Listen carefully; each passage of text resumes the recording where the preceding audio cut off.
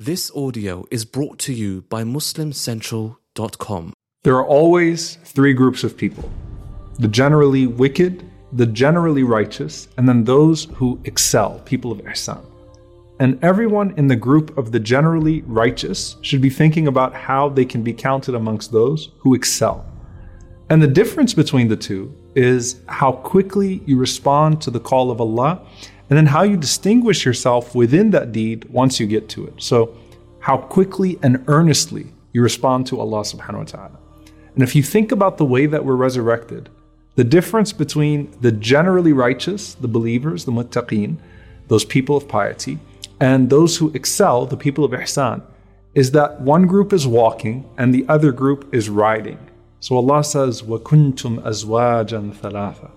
You will be divided into three groups. أَصْحَابُ الْمَيْمَنَةِ مَا أَصْحَابُ الْمَيْمَنَةِ. The people on the right, and how blessed are they?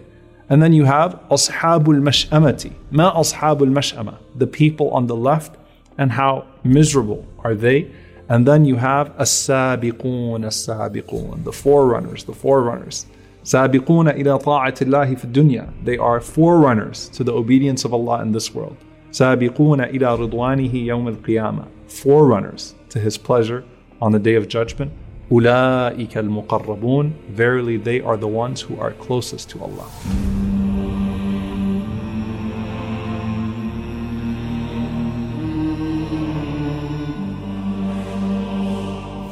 I remember once asking one of my teachers about the shuhada, the martyrs, and why they're not included in the hadith of the 7 shaded under the throne of Allah.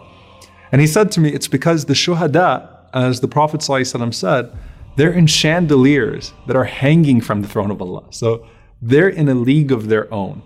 After them, every believer has some shade on the Day of Judgment. And we said that's with their sadaqah, with their charity. But then you have these categories of those that are shaded in the throne of Allah subhanahu wa ta'ala. And these are very specific categories, and they all come under the banner of as-sabiqun. They're forerunners. Now the beauty of that hadith of the 7 groups of people is that it covers every single person, whether you occupy a position or not, whether you are young or old, whether you are male or female, whether you are rich or poor, you have somewhere in this hadith. And that shows that you don't have to be in a special position in this life in order to have a special position in the next. You just have to be truthful and sincere in your pursuit of Allah's pleasure. The Prophet ﷺ said, there are 7 whom Allah will shade on a day when there is no shade except for His. And He said, ﷺ, they are a just ruler, a youth who grew up in the worship of Allah, a person whose heart is attached to the masajid, 2 people who love each other and they meet each other and depart from one another, all for the sake of Allah, a person who is tempted by someone of beauty and high status, but he guards himself saying, Inni akhafullah, I fear Allah. And then someone who spends in charity and conceals it in such a way that his right hand doesn't know what his left hand is giving. And then someone who remembers Allah subhanahu wa ta'ala in private, and that causes them to weep. So that covers 7 deeds. You have just leadership, pious youth, love of the masajid, love of one another for the sake of Allah, resisting temptation, secret charity, and then crying out of the awe of Allah. Now there are several ahadith about people that are shaded under the throne of Allah subhanahu wa ta'ala other than these 7. In fact, Al-Hafidh ibn Hajar rahimahullah, he wrote them in this book, Ma'rifatul Khisal al-Mulsilati ila al-Dhilal, that these are the categories that lead people on the Day of Judgment to the shade. And almost all of them are connected to being charitable. Because when you're charitable, you're providing shade to someone else in one way or the other. So you have the person who is lenient with someone who owes them money. Or you have someone who, at the next level, pays the debt of another person off. Or someone who loans someone money to get them out of a cruel debt situation. All of these are specific in a hadith of the Prophet ﷺ about those who are shaded under the throne of Allah subhanahu wa ta'ala. So what are some other underlying themes beside there being sabiqun, that they're all forerunners?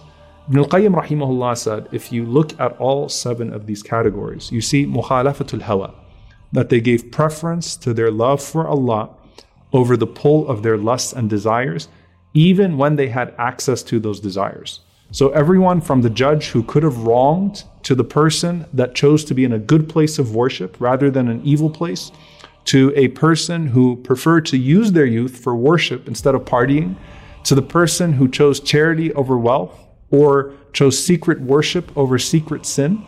All of them chose to contradict their desires for their love of Allah subhanahu wa ta'ala. Then you have the second theme, which is all of them did an act of obedience to Allah.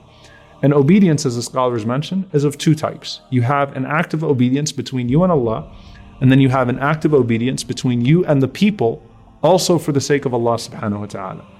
You'll also notice that the first four categories of these seven are in regards to public life.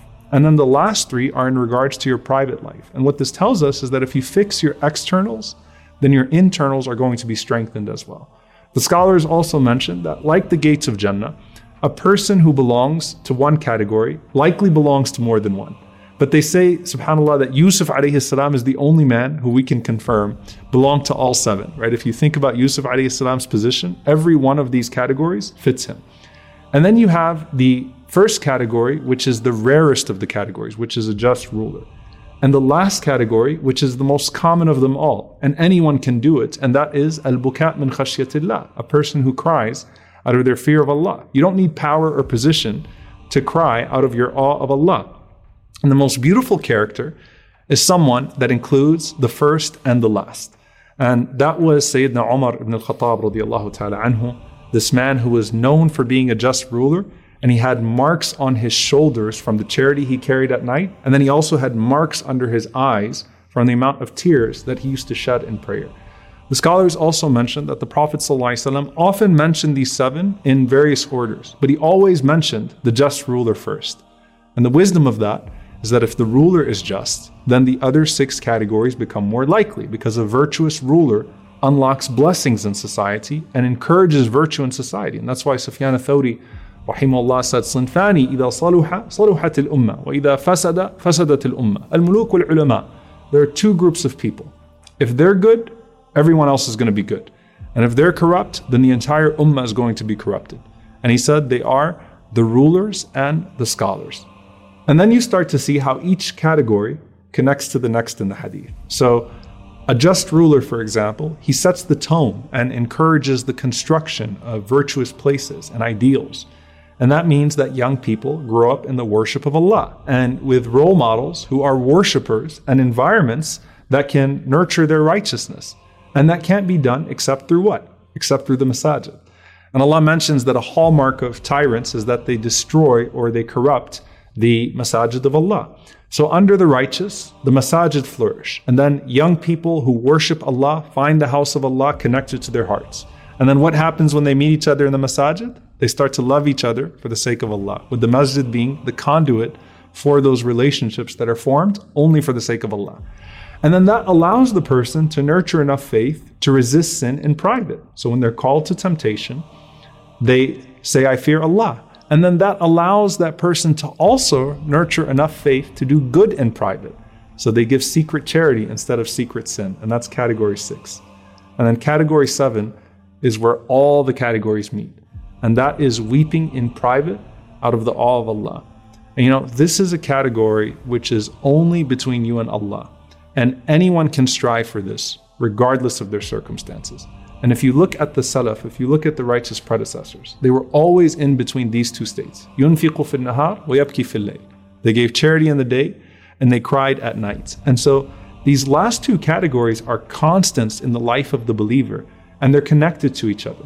Why? Because the best time to remember Allah is after you do an act of charity, because the Prophet ﷺ said your heart will be soft at that time.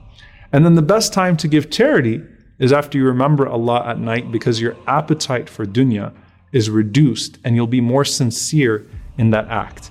Now imagine how it is when Allah, who is more merciful to you than your mother, sees your tears. Imagine how your mother would comfort you when she sees you crying. And remember, Allah does not make you fear Him twice. So what then of the one who shed tears out of that khashya, out of that awe of Allah? The Prophet ﷺ said that the eye that was in the cause of Allah and the eye that shed tears for Allah would not even be touched by the fire. And that's why Abdullah ibn Umar radiyallahu ta'ala anhuma, he says something very powerful. He says, for me to shed one tear out of the fear of Allah is more beloved to me than spending 1,000 dinars in charity. Because if I spend 1,000 dinars in charity, I don't know if that would forbid me from the fire. But those tears between you and Allah, whether they come after a good deed or whether they come after a sin, if they were sincere, they will protect you from the heat of the sun on that day, and they will protect you from the fire of Jahannam in a way that no other position could ever do. فأما من ثقلت موازينه فهو في عيشة راضية